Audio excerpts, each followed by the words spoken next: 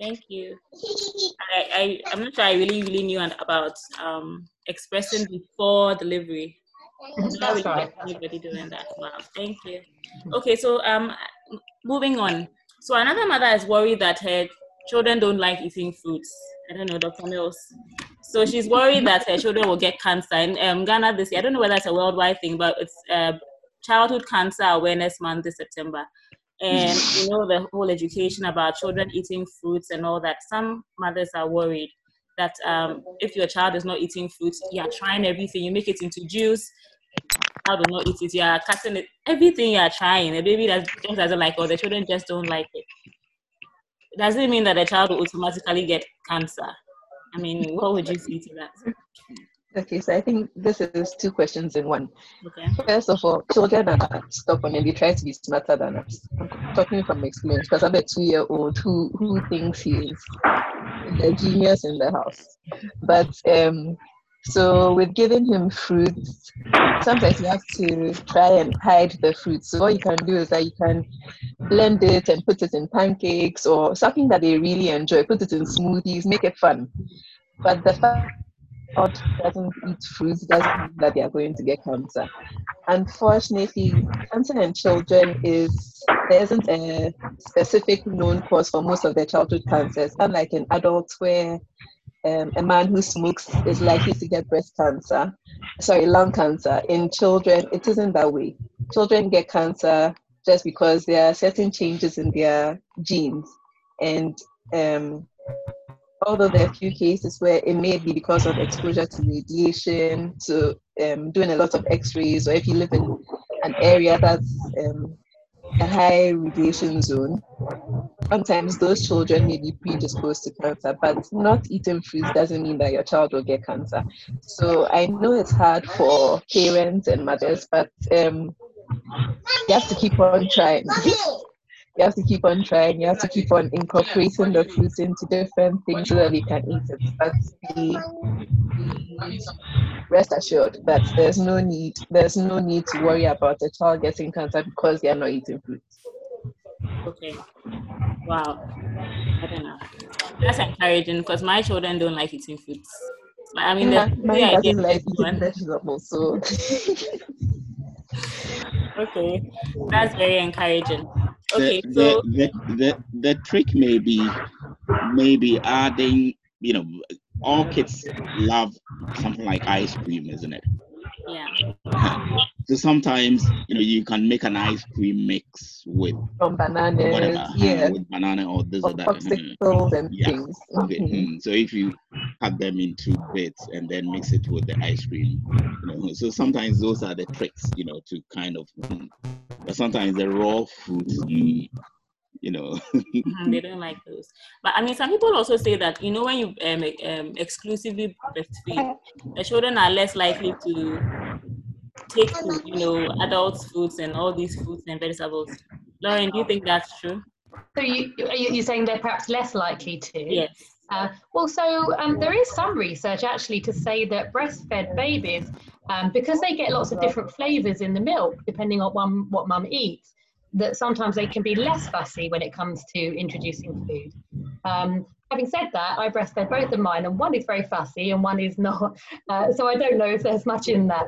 But no, certainly breastfeeding won't make them less likely to try different foods, no, but possibly more. Okay. So moving on. So I mean, I don't know whether gripe water, Dr. Depon, gripe water, is it like a very big deal there? A lot of mothers become very worried about their baby stretching and becoming all fussy after eating and want to introduce gripe water. Yeah. So gripe water is also here. We have gripe water and we have some other remedies. Okay. I'm sure maybe some of you might have heard something called Infacor and things like that. I didn't get that, please. Infacor. Infacor, okay. Infacor, okay. So just to tell you a little story, but please don't tell anyone. I used to actually, I had a younger sister who was maybe about 10 years younger than me. I used to actually steal her gripe water to drink. Yes. Why? Don't tell Gina, because I think you know Gina, so don't tell her. And you know what? And you know my mom as well, so don't tell her. What I used to do was I'll drink some of it and then top it up a bit with water. Okay. Because why? It was very nice. It was very, very tasty. Okay. So people are wondering whether it's the sweetness of it, right, that suits the babies. Okay. But otherwise, it's got these, all sorts of things. There are different combinations with ginger and sodium bicarbonate and a whole lot of, kind of other mixes. It's postulated that it does something for the bowel. Okay. But there is no, if you ask me as a scientist or as a medic, there is no evidence, because we've not actually kind of done any studies or anything. You can see my young man behind me. We've not done any studies or anything on it, so there's no hard evidence. But those who use it believe that it actually works. Okay. As to whether it is bad, whether there's anything toxic in it or anything, my mom gave it to me, to my brother, to my sister. Ghanaian mothers, have this small, what they call a grazie or something like that, right?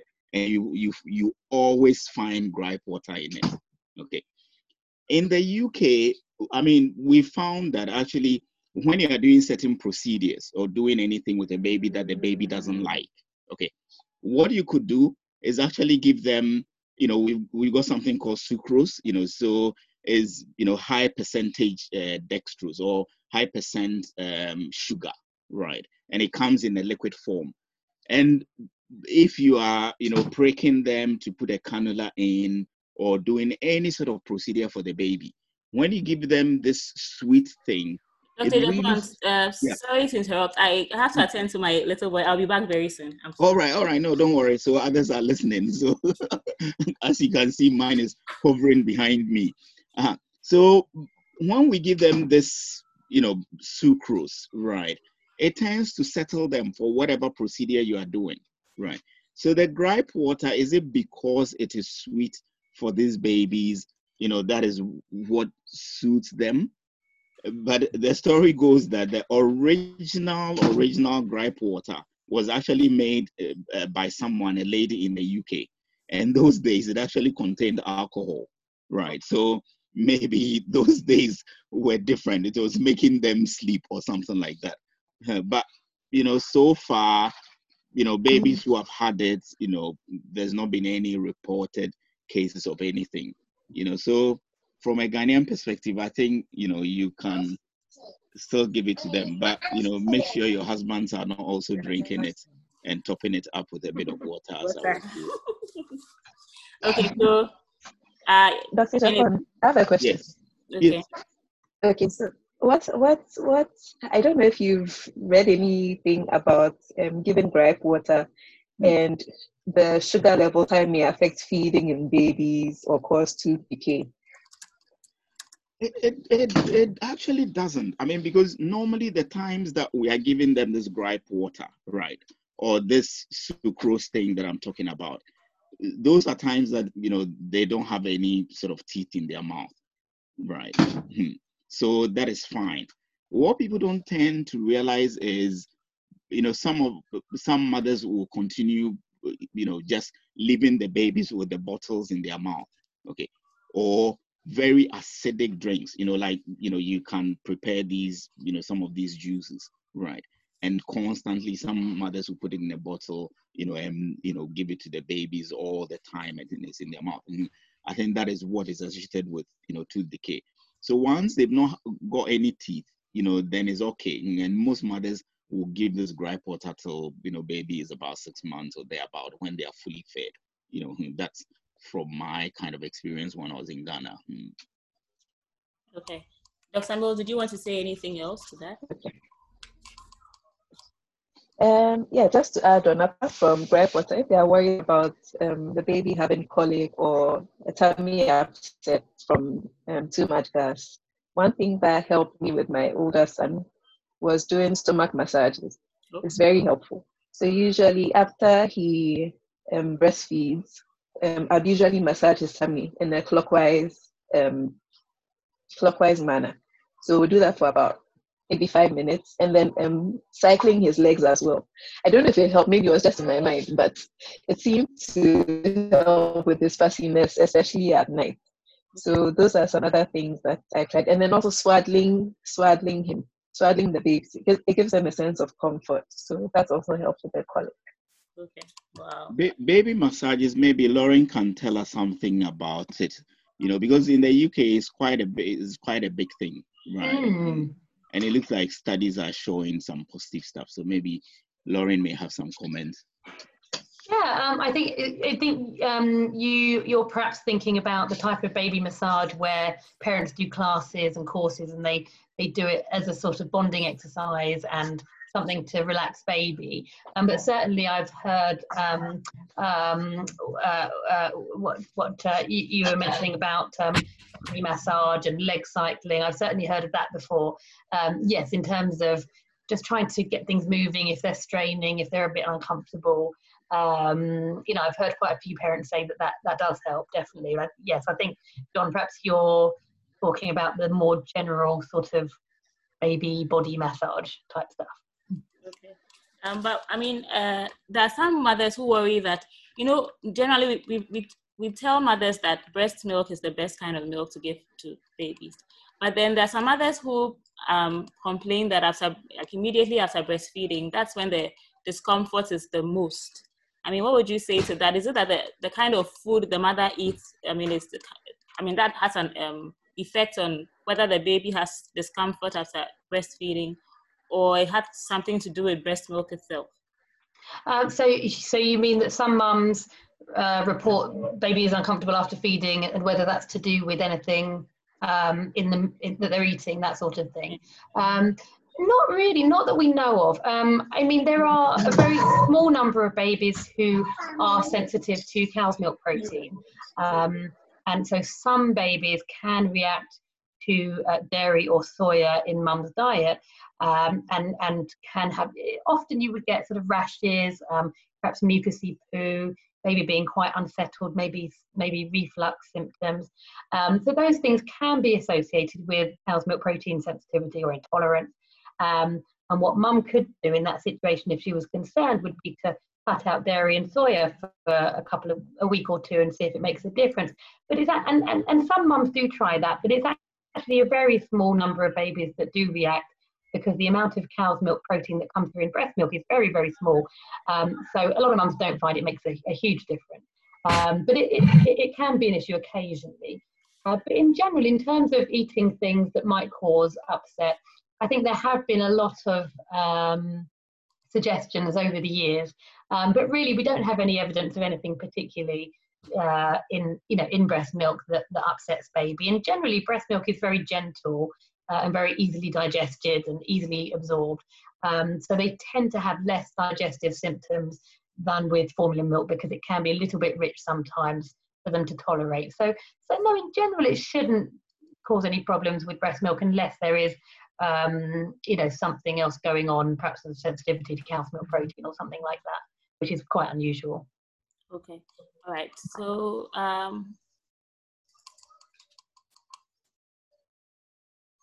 sorry, in medicine as well, we know about the possible reflux. Okay, so what people describe as heartburn. Okay, babies can have that as well.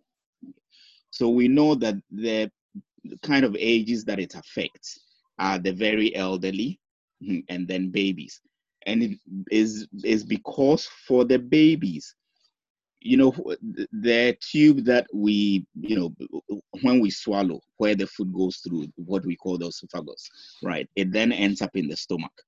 Between this esophagus and the stomach, there's supposed to be a sphincter or a zone that is a little bit tight, so that after we've eaten, food doesn't come back up, right, into the esophagus or into our mouth.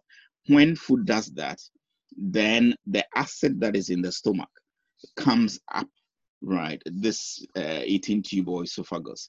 And then that is what, for we adults, we have this, what we call heartburn, right? So for babies, the best thing is when you are feeding them, maybe halfway, right?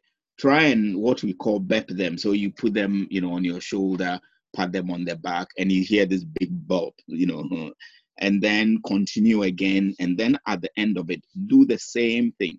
So always make sure your baby burps. Okay. So always make sure your baby burps. Because if the baby doesn't burp, then it's as if, say, you have, my best drink is Coca-Cola. You've got some Coca-Cola mixed with some fluid in the tummy. And with that, the gas always wants to escape. And as it's coming out, it tries to come up with a bit of the milk as well, right? And then they can get this heartburn, and sometimes that makes them really uncomfortable. So always make sure you burp your babies. Okay. Moving on, I think we are talking about babies quite a bit. To older children, I think one of the commonest complaints in mothers sometimes, not just older children, really, babies, it's my child has a fever or is feeling warm. When exactly should we be worried? Should it be a number of days? When do you worry excessively? Because I think children have fever. Sometimes they go, you just give a pain, paracetamol, the fever is relieved and all that. When do you decide that, okay, this one needs to go to the hospital and I can't wait? And in light of, September being Cancer Awareness Month in children, what kinds of fevers are more alarming or point more significantly to a probable cancer in a child? I don't know, Dr. Mills or Kijikon. Yeah, maybe Dr. Mills can start off. Okay, so first of all, the most important thing is to make sure that your child really has a fever. So in Ghana, lots of the times, a mother will come and say, oh, my child has a fever. And then we'll ask, oh, have you checked the temperature? And then she'll say, no, I used my hand and the baby felt warm. So first of all, they should know that fever is when the temperature is above 37.5. Ideally, it should be checked with a thermometer. So if they can afford one, they should get a thermometer and then check the baby's or the child's temperature each time they think the child is warm. And if a child has a fever, a lot of the time they have viral infections because they are children.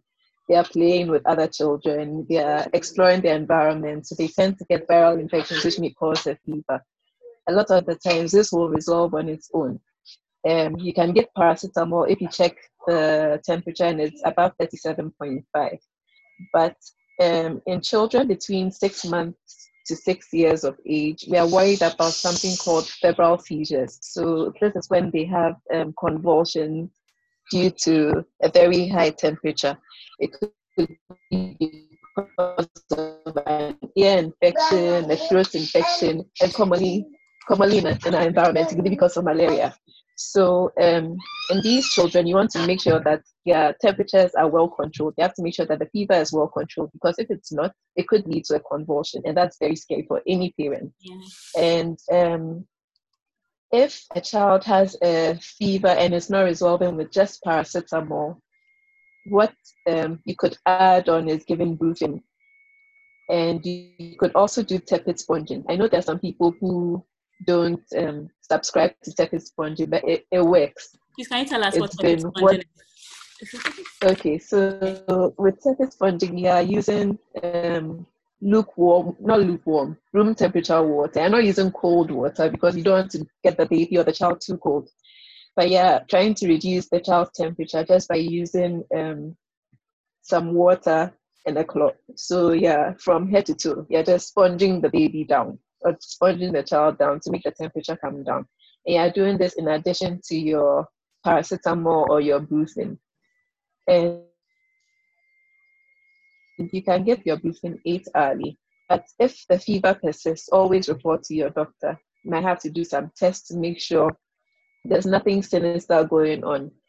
And since we're in September and it's Childhood Cancer Awareness, you should also remember that if a child has recurrent fevers, so fevers that occur very frequently, let's say every month the child is getting a fever that lasts 4 or 5 days, or that needs antibiotics to treat it,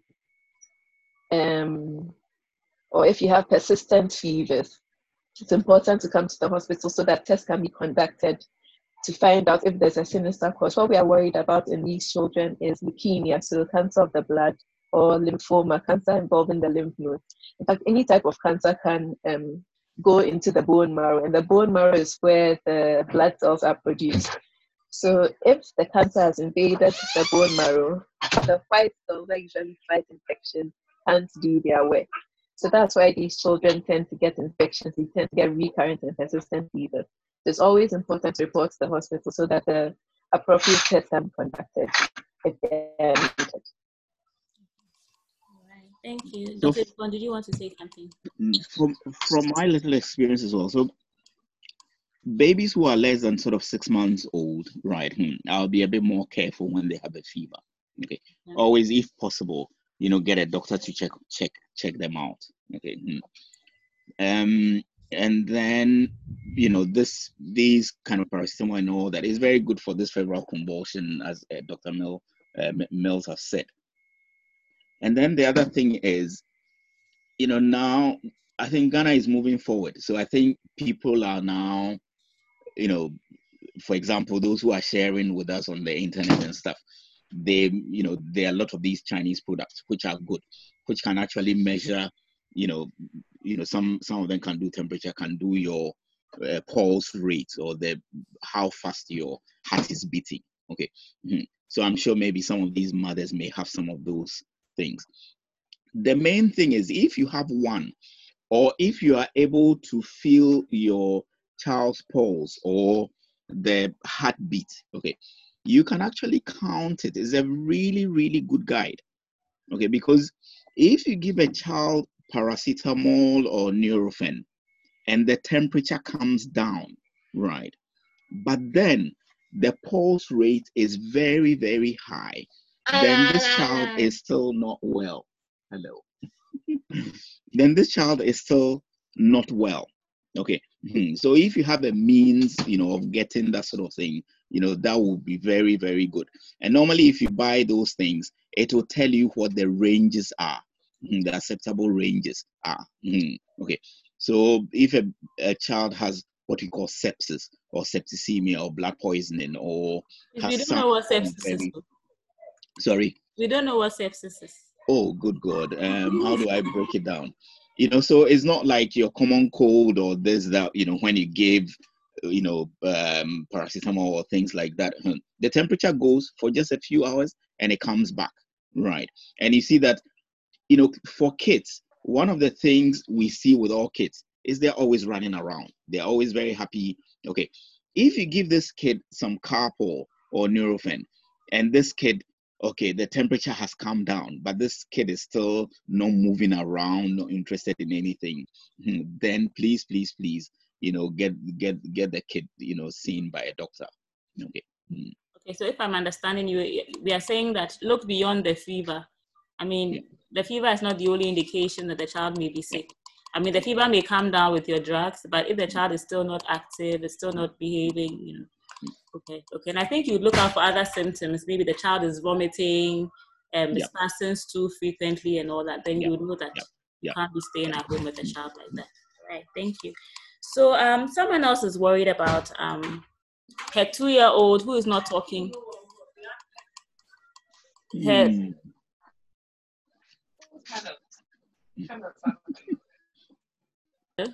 Okay, sorry. So another mother is worried that her 2-year-old is not talking. It's not talking yet. Sometimes responds to his name, sometimes doesn't. Doesn't seem to really articulate, or doesn't seem to tell. Like when he wants water or something, will not ask for the water. Will just point. Maybe sometimes. He's not as engaging as his older sister was. Because she has 2 kids and can tell there's a difference between how this one is behaving and how the other one was. She's worried. I mean, she's thinking that maybe the child is autistic or something. I mean, what would you say to mothers who realize that their children are not following the same developmental patterns as they've realized other people's kids are, or older children they have followed? What would you say to that? So we have like you use the word developmental, here we say developmental milestones. Okay. So I know Ghana, they used to give them this book, but I don't know whether they've stopped or it's still there. So it gives you a guide. Are you talking about the child health records? Sorry. Are you talking about the child health records?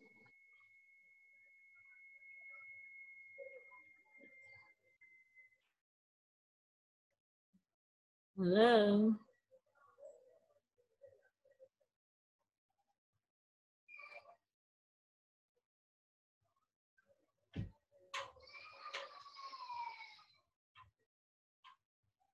Hello.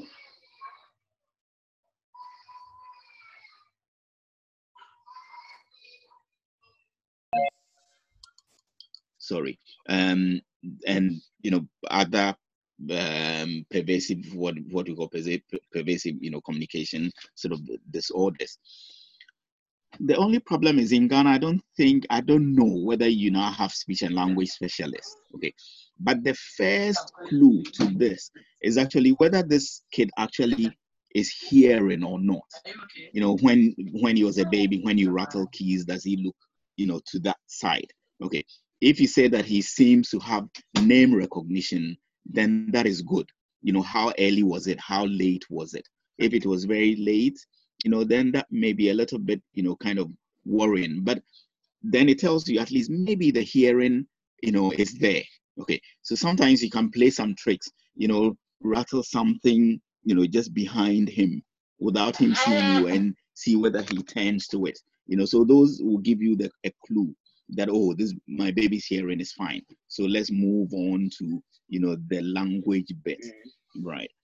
And I don't know whether now there are, speech and language therapists or, speech people. I don't know if there are. Okay, there are. I can see some nodding of heads. So in that case, he could, he will benefit from such an assessment. But saying that in the UK, they feel that a lot of these things, children learn from around them. Okay. So a child like this, if he's walking, right, they will try and push this child into a kind of nursery setting. Okay. Because over there will be a lot more interaction, right? He see his own type, what they are doing, and children will copy. That is how we learn.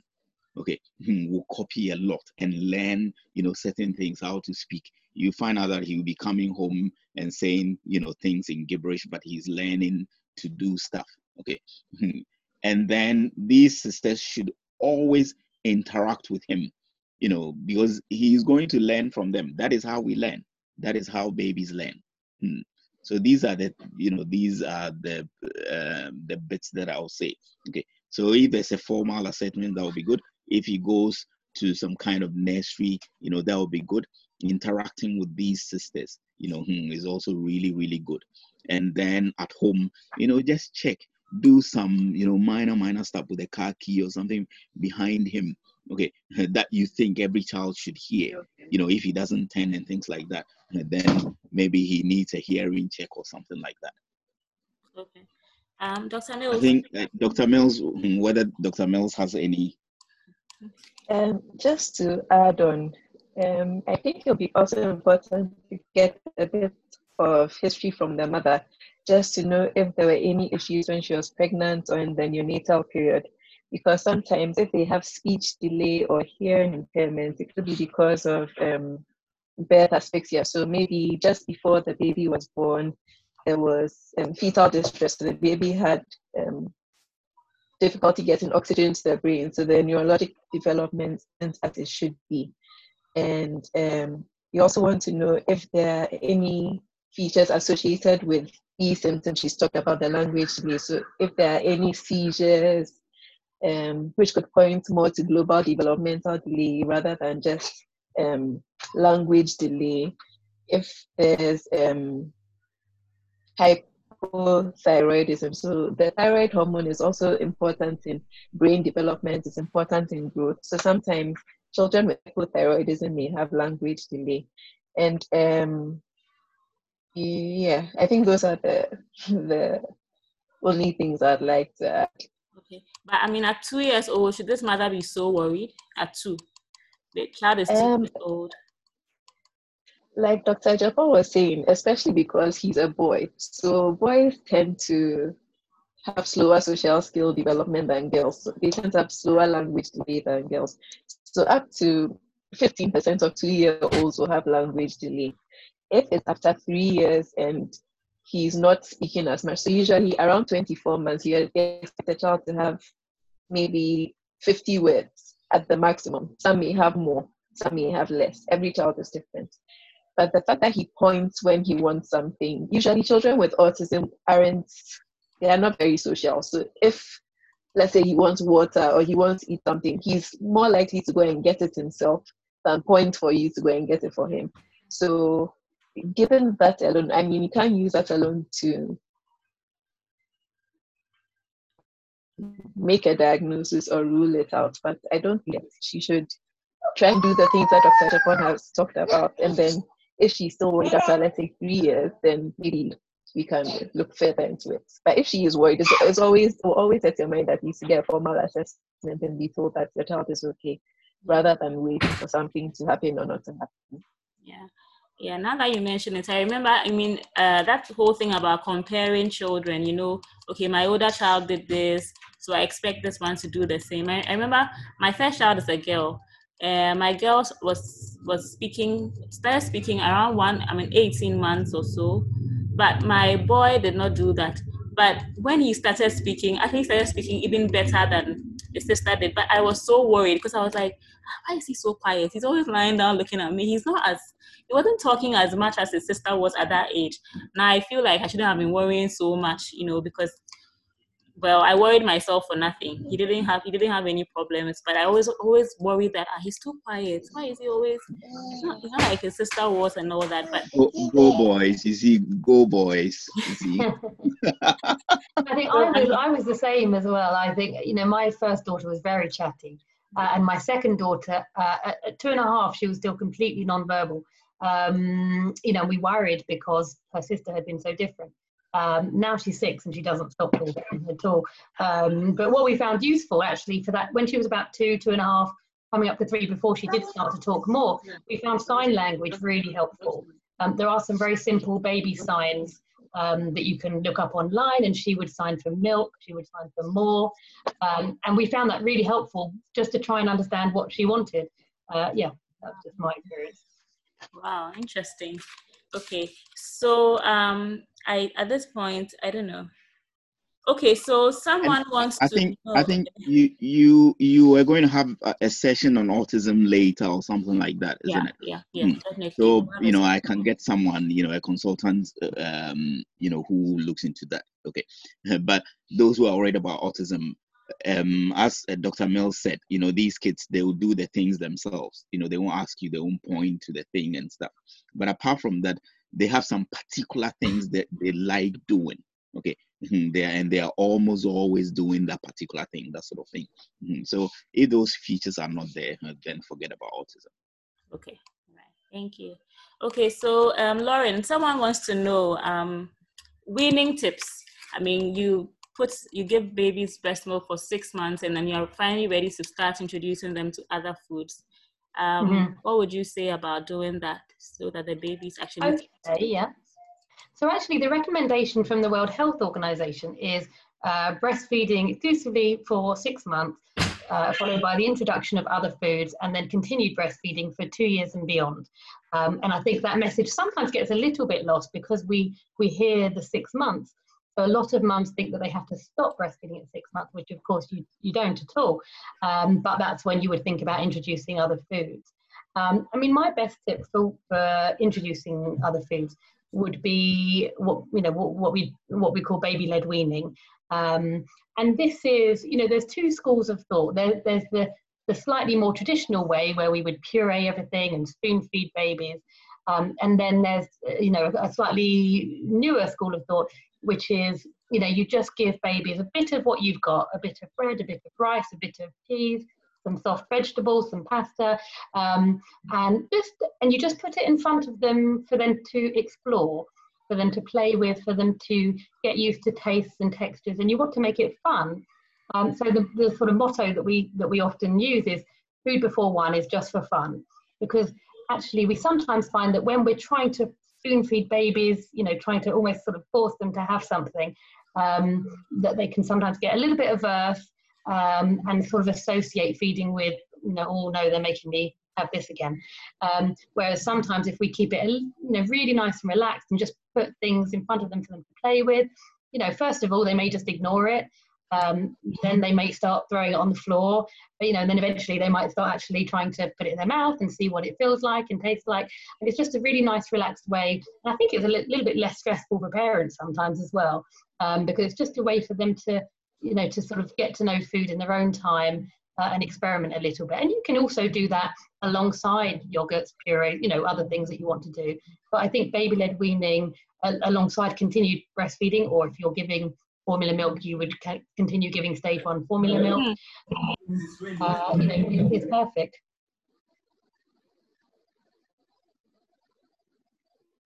All right, Lauren, thank you. So so she's also asking about when it comes to time around 2 years, when the WHO says it's okay to finally stop breastfeeding completely. How do you stop it? That can also be a very big challenge. How do you actually get them? You just one day, I'm not giving you breast milk, and I don't care how many times you cry, I am just not going to mind you. How do you go about it in a humane way? Oh, sure.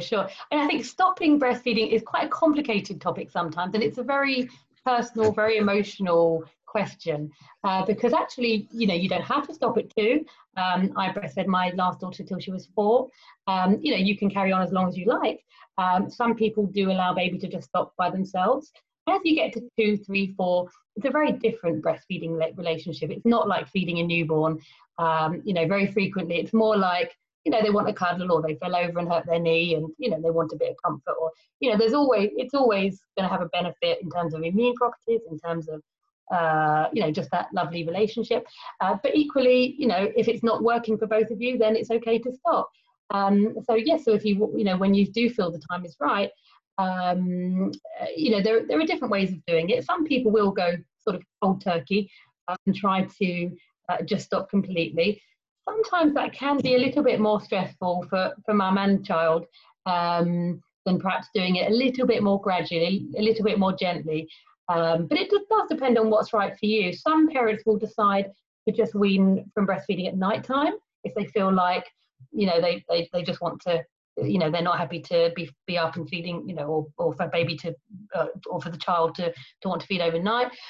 They might decide that they want to, just do night weaning, but then carry on in the daytime. So it's very personal, and I think it depends on your situation and how you feel. But if you're going to stop, firstly, from a milk supply point of view, you do want to do it gradually so that you're not going to get very, very full and engorged, and we don't want to leave you open to blocked ducts and mastitis and that sort of thing. So you could perhaps try cutting down a feed or an expression if you're expressing, maybe every few days, and just bringing it down. In terms of actually getting the child to stop breastfeeding, if that's what you're wanting to do, sometimes distraction can work quite well. So sometimes when they ask, you might say, oh no, let's play with this, let's do something else. Sometimes it works, sometimes it doesn't. So it does depend on how much they'll let you do that. But yes, or you might try and delay that. Oh, not now, but later on. So it depends on the child's understanding as well, I think. So it's a tricky one sometimes, but I think it's important to know that you don't have to stop at any particular point. It's only really when you feel you want to, not because mother-in-law says you should, or somebody in the cafe said that you should. You stop when you feel the time is right. And I think a gradual way is probably the easiest thing with delaying distraction techniques. But equally, if you feel like you've just got to stop, then it's trying to make the child understand that the babies have gone to sleep, or not right now. Sort of trying to find the right way to communicate that to them, I suppose. Okay. So because we are still talking about breastfeeding, there's a question on bottle feeding. Please, what do you do if your 3-month-old does not like to feed from the bottle? You know, sometimes you want to go out, you want to express so that you can go out and have a peace of mind, you know, get a break. And then your child absolutely refuses to, you know, feed from the bottle. Are there any tricks, any hacks to making sure your child... It's a really common question. I mean, there is this sort of window of opportunity, maybe between about 4 to 6 weeks, where if you're wanting baby to take a bottle later on, it might be an idea to introduce the odd bottle here and there, maybe every other day or something like that, ideally of expressed breast milk, because that's a good time. We don't want to introduce a bottle too early because it can interfere with breastfeeding, but we don't want, but sometimes if you introduce it later on, as you say, a lot of babies aren't so keen and they know what they want and they want mum. So what can you do? There are lots of things that people do try with varying success. Some people find that baby will only take the bottle when mum's not there, when baby can't see her. You know, they're more likely to take it from somebody else than from mum sometimes. Sometimes it's worth experimenting with different shaped teats to see what the baby likes. You know, and sometimes you can sort of hold the bottle, you know, sort of in a breastfeeding position to see if that helps. But I think a lot of mums do worry a lot about baby taking a bottle when they're out for a few hours. And I think one important thing to say is, you know, if they won't take it, don't worry too much. You know, they won't sort of, you know, dehydrate themselves. You know, if they will take a few sips of water from a sippy cup perhaps, or some babies are more likely to take milk in a sippy cup or a doily cup, you know, rather than a bottle. You know, but if they won't, you know, then generally they're okay. Sometimes they'll make up for it when you come back and they'll want to feed a lot when you come back. We call that reverse cycling, you know, and that's okay. So I think often it's worse in our heads than reality. Generally the babies are okay in the end. But, so if I got you right, you can experiment with different kinds of teats. You can, there's a window of opportunity between 4 to 6 weeks, so that if you know that you would want your baby to be taken to a bottle later on, between 4 to 6 weeks, you can try introducing the bottle then. Yeah, it doesn't have to be frequently, just here and there, perhaps so that they do accept a bottle. And you want to try and make it fun. You don't want them to try and force them if they're really not having it. You know, then perhaps you can try the next day. Some people even find, again, distraction, you know, maybe trying in front of the TV or, you know, can sometimes, because they're not thinking about it so much. Or perhaps when they're quite sleepy or, you know, nice and calm. If a baby's really screaming hungry, they generally don't want to try anything new. So when they're very calm or when they're distracted, sometimes that can help. Okay. All right. So sorry, just to add on. All right, speaking from personal experience. So with my first son, he had, you know, in Ghana, maternity leave is only for 3 months. Yeah. So after that, you're going back to work. You usually want to exclusively breastfeed, so you pump and then leave milk with whoever is taking care of your baby. With my first son, he didn't want to drink from the bottle. With him, I'd started introducing the bottle with express breast milk from 3 weeks old. So I'd let my mom give him a bottle. Let my mom give him a bottle every day, just so that he'd get used to being bottle fed. But when I went back to work, he refused to drink from the bottle. So he would only breastfeed when I got back. As eventually he got over it, he learned that I wasn't there to breastfeed him, so he would drink from the bottle. And I had a similar problem with my second son. But with him, when you distract him, when you're in front of the TV with him, or when you're walking around with him, he tends to suck unconsciously. So he will drink from the bottle. So just to encourage Tricia that it's not that bad. They will give in. They have to give in. When they're hungry, they will eat. So don't be too worried about it. Okay. All right. So, okay, Lauren, were you going to say something? No. Okay. All right. So there's another question here. This person says, my son is getting addicted to his tablet. He's always watching cartoons on the tablet. He never minds you when he's watching it. I'm worried it will affect his development. He does not respond to his name anymore. He's 1 year, 9 months old. And when you mention his name, he just repeats his name after you rather than respond to his name.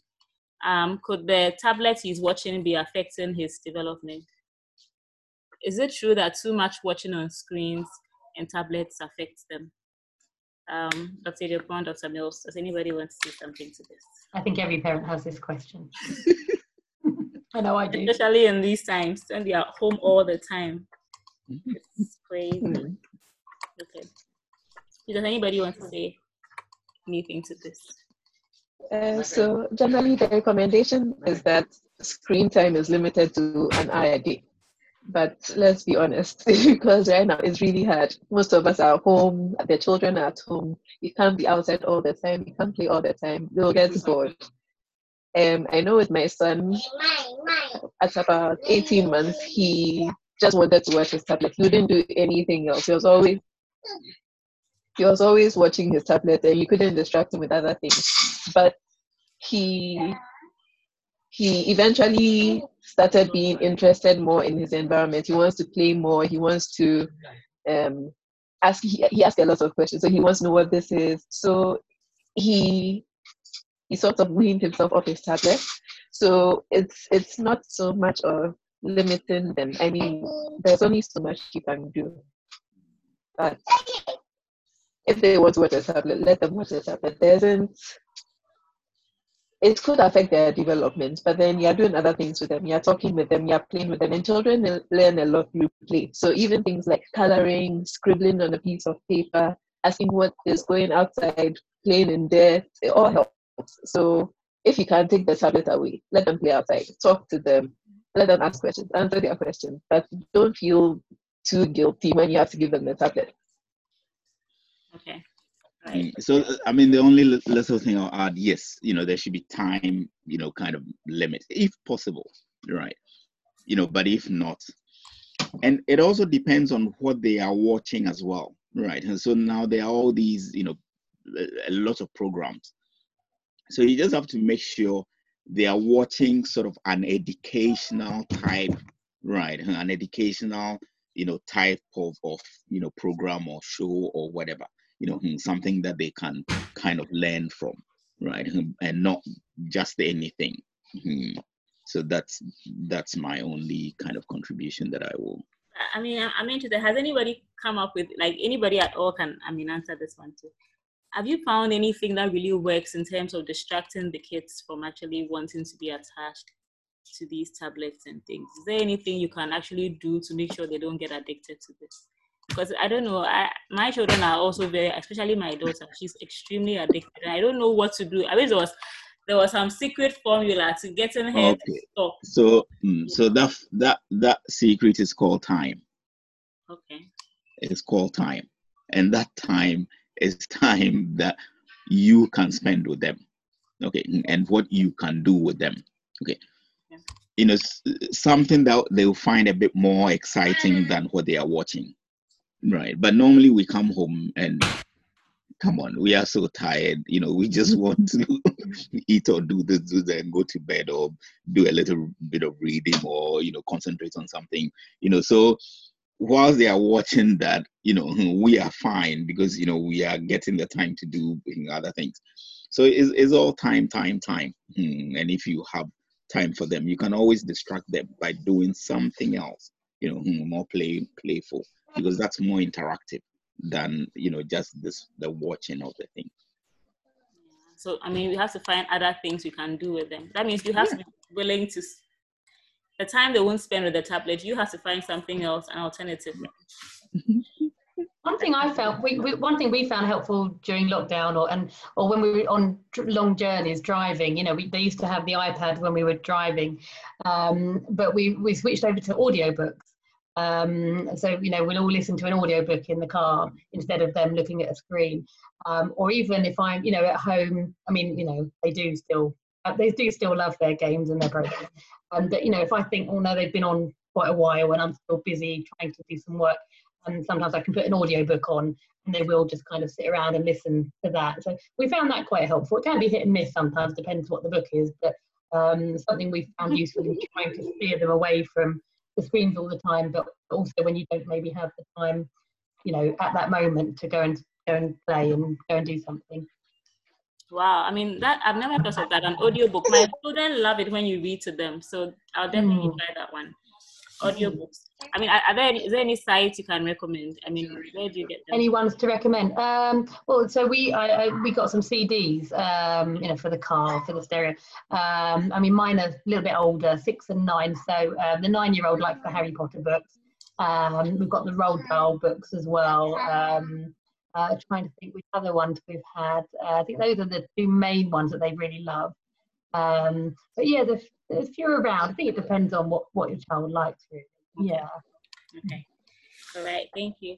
Okay. So we have a few more questions that we had already, but I don't know if at this point anybody wants to ask any question live rather than type the question out. Please, you can unmute yourself and ask a question. If anybody at all wants to ask a question, rather than type it in, you want to ask it live, please, you can unmute yourself and ask the question.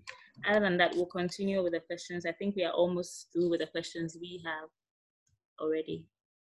Okay. All right. So, okay, so there's a question here about bedwetting. At what age, really, should you worry that your child is still wetting the bed? When should I expect my child to outgrow bedwetting? It doesn't say what age the child is at, but at what age should a person be worried that their child is still bedwetting? I think maybe I'll throw that to Dr. Mills. My pediatric knowledge on that is very woolly now. Sorry, we have a visitor. Yeah. Okay, so generally, children are expected to be dry by day, so they shouldn't wet their underwear or their diaper, usually by 3 years old. Most children by 3 years old. And then nighttime control.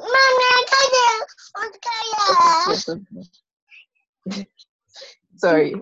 And then nighttime control will usually follow a few months to years after that. So usually by 5 years, but up to 7 years, a child may still be wetting their bed at night. And like we said before, boys take a longer time to do that than girls. So a lot of the time, a mother will say that, oh, I have an older daughter, and after 3 years, she was, sometimes they even say after 2 years, she wasn't wetting her diaper, she could wear panties, and then she wasn't even wetting the bed at night. But with boys, it can go up to 7 years. The important thing to do is to make sure that there isn't something, there isn't a medical, not wetting the bed at night before, but starts wetting the bed at night. You should go for a medical consult because you have to make sure that there isn't an infection. I want to get that again. You mean the person stopped? I mean, was how do you call that? Toilet trained, and then toilet trained, wasn't wetting the bed at night, and then let's say a few months or a year after that, they start wetting the bed again.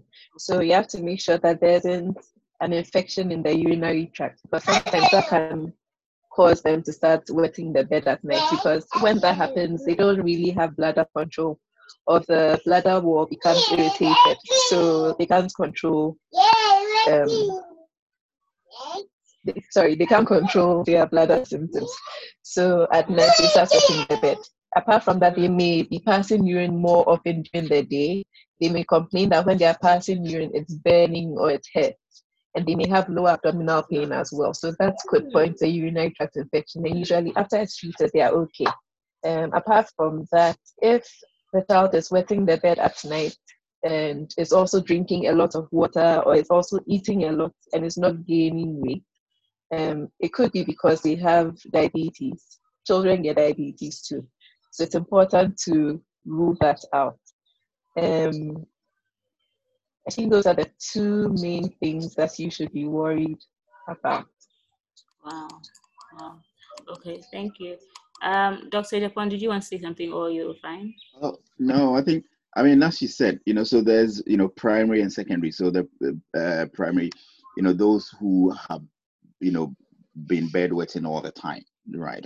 Sometimes that is easier to deal with than those who, were originally dry and now they're bedwetting. That's, more kind of worrying. So if that is the type, then it's best to sort of, seek medical kind of, advice or consultation, as you said. But, there are few, there are few things like, they shouldn't drink too much water after a certain time during the evening, after the evening meal, that sort of thing. And always taking them to the toilet, to the loo, to make sure, they do a wee before they go to bed, so that is, the other good thing that, you can do. Okay. That thing is not easy.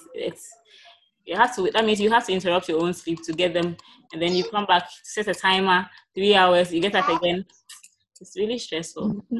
Anyway, all right, so there's another question. This one says, my son is 1 year, 2 months, and he has just 4 teeth. Should I be worried? My son is 1 year, 2 months, and has just 4 teeth. Should I be worried? The dentition, kind of ranges. Okay. So I wouldn't worry. I mean, there are, I can count on my fingertips or something, children who never ended up, having teeth. It will always come. It will really? always. Children who never had teeth? No, it will always come. Teeth always comes. Yeah. Okay. So this mother should not be worried at all. No, he shouldn't be worried. No. Okay. Lauren, were you going to say something? No, just that I think at that age, my children also had 2 or 4 teeth. They were quite slow for their teeth to come, but yeah, as John says, yeah, it will come, absolutely. And there's just a big variety, a big range. Okay. All right. So I think we will be wrapping up pretty shortly. Okay, so there's another one on teething. This one says, when should you be worried when the baby teeth don't come out? At what age should you start worrying? And when should you be worried when the baby teeth don't come out and still stay in, even with the adult teeth growing in? When should you be worried when the baby teeth don't come out and still stay in, even when the adult teeth are growing in? I don't know whether you got that. So I think what the person is asking is, normally is the front ones that come first, then followed by sort of the back, right? So I don't know whether the person means that the back is coming, but the front hasn't come. Okay. Is that what the person is coming? So normally, majority of the cases is the fronts that come first, right? And before the back comes. But in very, very few cases, occasionally, you see the back also. Normally, to tend to sort of start coming with the front ones as well. The front upper 2 and the front lower 2. Those are. So still, do not worry, because in some babies, sometimes that is how, dentition kind of comes about. Okay, so I mean, with this one, would you have to get someone to take the baby teeth out or go off? I don't know. Oh no, we have other cases where we call baby teeth. So this baby teeth thing are babies who are actually born, and you see some remnant of something that looks like a teeth, right? It's got different medical names, and with those ones, yes, they need to take those ones out, right? Because it doesn't help with feeding especially.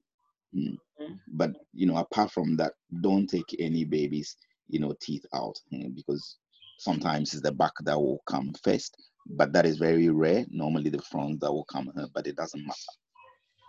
Okay. All right. Dr. Samuel, did you want to say something to that? Oh yeah, good. Okay. No. All right, so there's another one here saying that my son will be 2 years next month and doesn't say audible words. Should I be worried? So So please, the son, yeah. so son again. Okay. The boys, the boys. Yeah, the boys. We're a bit slow with everything. You know, girls, as we've learned, are more communicative. You know, their speeches, you know, earlier, and sometimes it's just a variation. Okay. So continue what you are trying to do, and you know, once you being on Zoom, it means that you have internet. So go onto the internet. Like I was saying, in this country, they don't start doing any form of therapy or anything for them until they are 5. Okay. Okay. So the main thing is making sure the son can at least hear. You know, when that comes in and honks the, you know, the car horn, does he get up and start running towards the gate? You know, when someone comes in and opens the door, does he, you know, if he hears a noise, does he go by it? Does he turn to it? Once his hearing is good, you know, trust me, I think he will, you know, he will come up to scratch. Okay. Okay. And another one is saying, please, how long should I be worried if my child says R instead of L? I don't know. Ooh, Here in Ghana, you know about this. Yeah, that's very, very common. You know, that's very, very common. You know, children's speech, you know, right at the beginning is sometimes quite, you know, muddled, and you know, you sometimes they say things that, "Oh, what is he talking about?" And it's as if he's flowing with sentences, but actually, you know, you don't understand any of what he said. Okay, that's how they learn. You know, so allow him. That will come by itself. As for L and R, as a baby or a child, you know, don't worry. You know, it will be fine. I know, you know, Ghana, we have this thing about L and R, isn't it? You know, people talk about Ashantis can't say L or R, or, you know, that's that kind of thing. No, don't worry. It's too early. So don't worry at all. Okay. All right. So there's another question about what do you do about crooked teeth? Is this a sign of vitamin deficiency? What do you do about crooked teeth? Is this a sign of a vitamin deficiency? I wonder how crooked this teeth is. I wonder how crooked this teeth is. But you know, teeth starts in a certain form, and you know, depending on what it is, some of these teeth actually we lose, you know, and new ones, you know, it get replaced by new ones and that sort of thing. So if it's really, really crooked and it's affecting, you know, the speech or the way the child is eating and things like that, then it would be good to, you know, Ghana is not very common, but it would be good to maybe, you know, see a dentist and let him, you know, have a good look at this crooked teeth. But, you know, normally children will have all sorts of, you know, slightly different shape, you know, teeth or tooth, you know, and some may come out large, some may come out small, and later replaced by large or small ones, that kind of thing. So there may be a variation. But if it doesn't look really, really normal, I wish we had a, you know, a picture of it or something. You can Like, always. so the person clarifies and says that the V-shaped front teeth, you know how sometimes the, I don't know, V-shaped front teeth. Uh-huh. I think the, what are those for? The big ones, the incisors. Incisors. Yeah. Okay, at the front. Yeah. Yeah.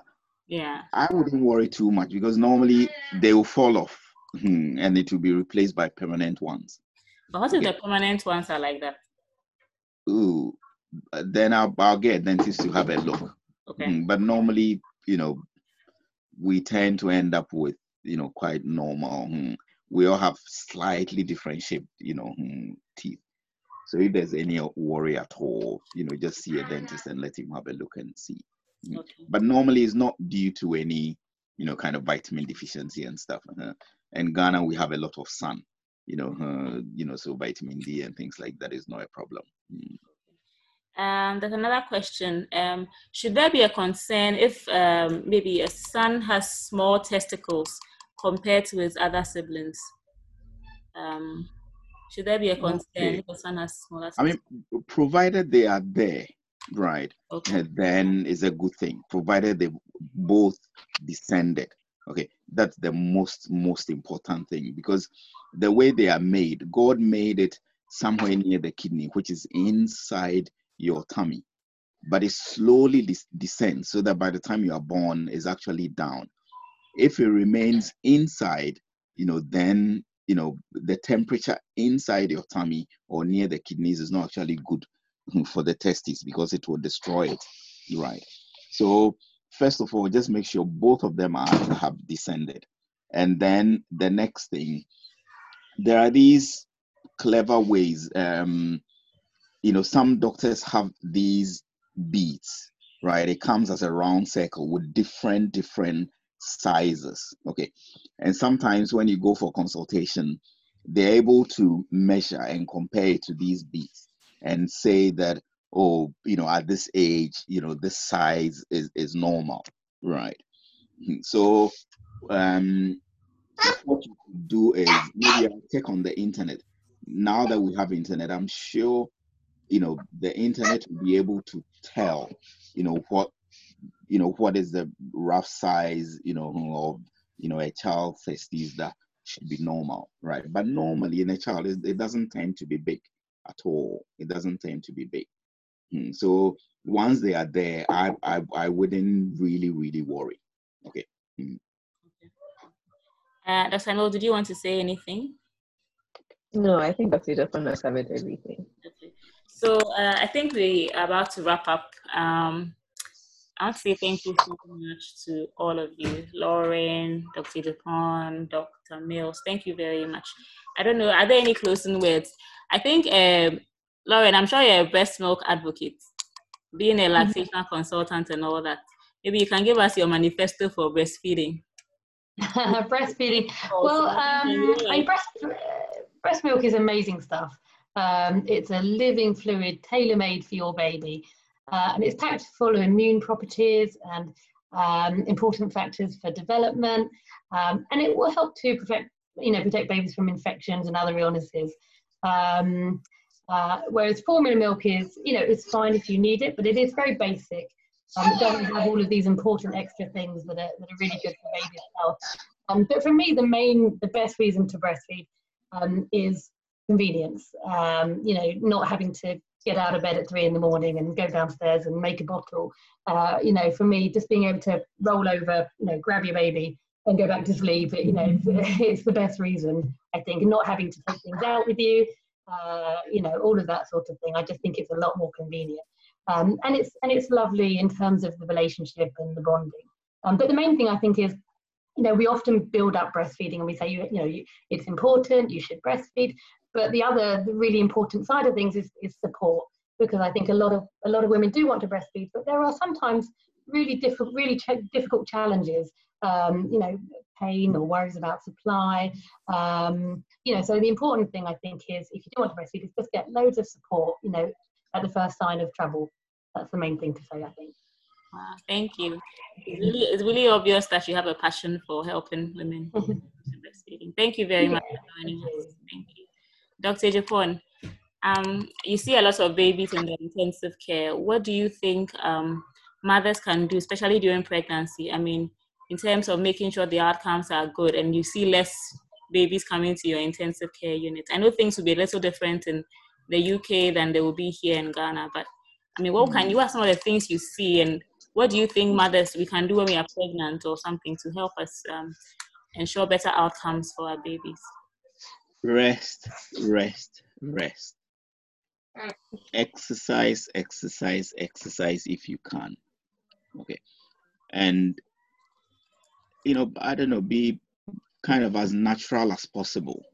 Okay. It's so strange that during this pandemic, we are having far less admissions on NICU. So people are starting to kind of look into this, because if you compare our data over the past, when this pandemic started, to last year or the previous year, there's something really strange happening now. So we are not getting the mothers who develop hypertension and need to come to hospital, and okay, all that is really, kind of died down. So is it because people are at home and resting, are working from home and all these sort of things? There must be something in there, right? And then, going for your antenatal appointments and stuff is really crucial, so that, they can check your, what they call fundal height, see whether baby is growing, and everything is fine. Ghana, long ago, I think people introduced ultrasound and things like that. If that is part of the system, or if you can pay for it for that to be done, all that is really, really good. Right. So to me, these are the, bits. And bring your men along. Ghana, we're not used to that. Right. But now, I think, it's becoming a fashion now. People are going out with their wives when they're pregnant to clinic and this and that and that, So, that's really, really essential. Times are changing, and we have to move with the times. Wow. So rest, you're saying you're advocating for rest for mothers, especially when they're pregnant. Thank you. Dr. Mill, what would you also want to share? I mean, you are a little more used to the situation in Ghana. So what would you share about keeping our children healthy, especially in times like these?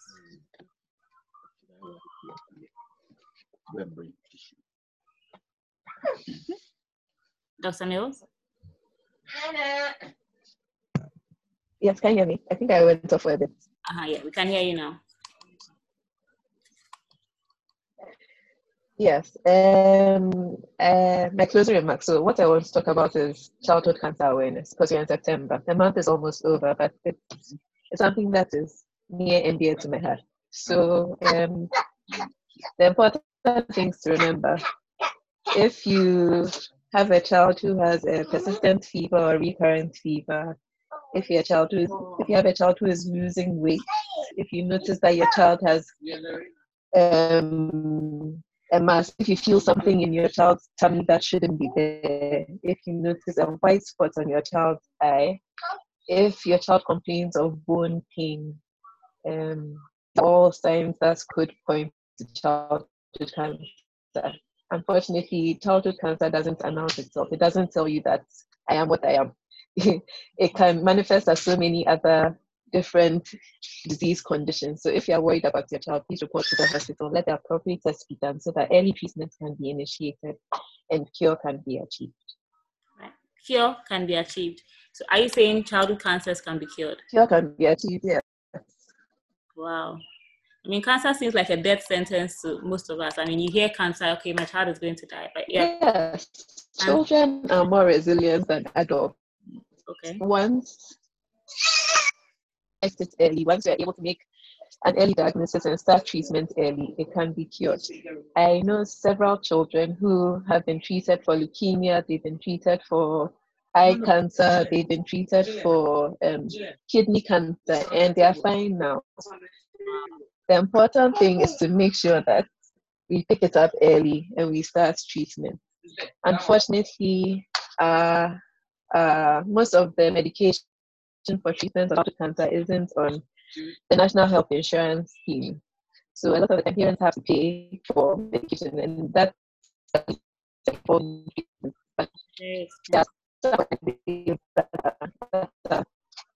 in place now to help patients get their medication, transport patients to hospital if they need that help. So all hope is in loss.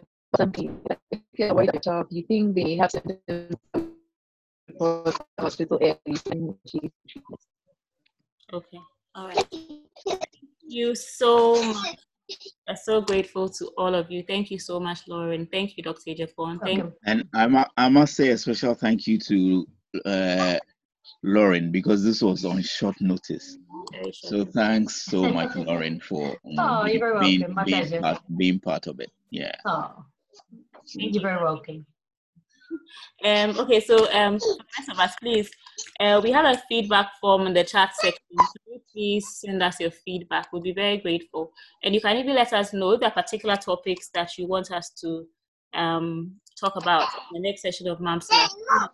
Let us know. We want to educate ourselves as much as possible as mothers so that we can raise children that we are healthy, are sound, and we can be proud of. Thank you very much for joining us. I hope you fill in the feedback session for us and you join us next month. Thank you, everyone. Yeah. Bye-bye. Thank you. Bye. Bye, Mommy.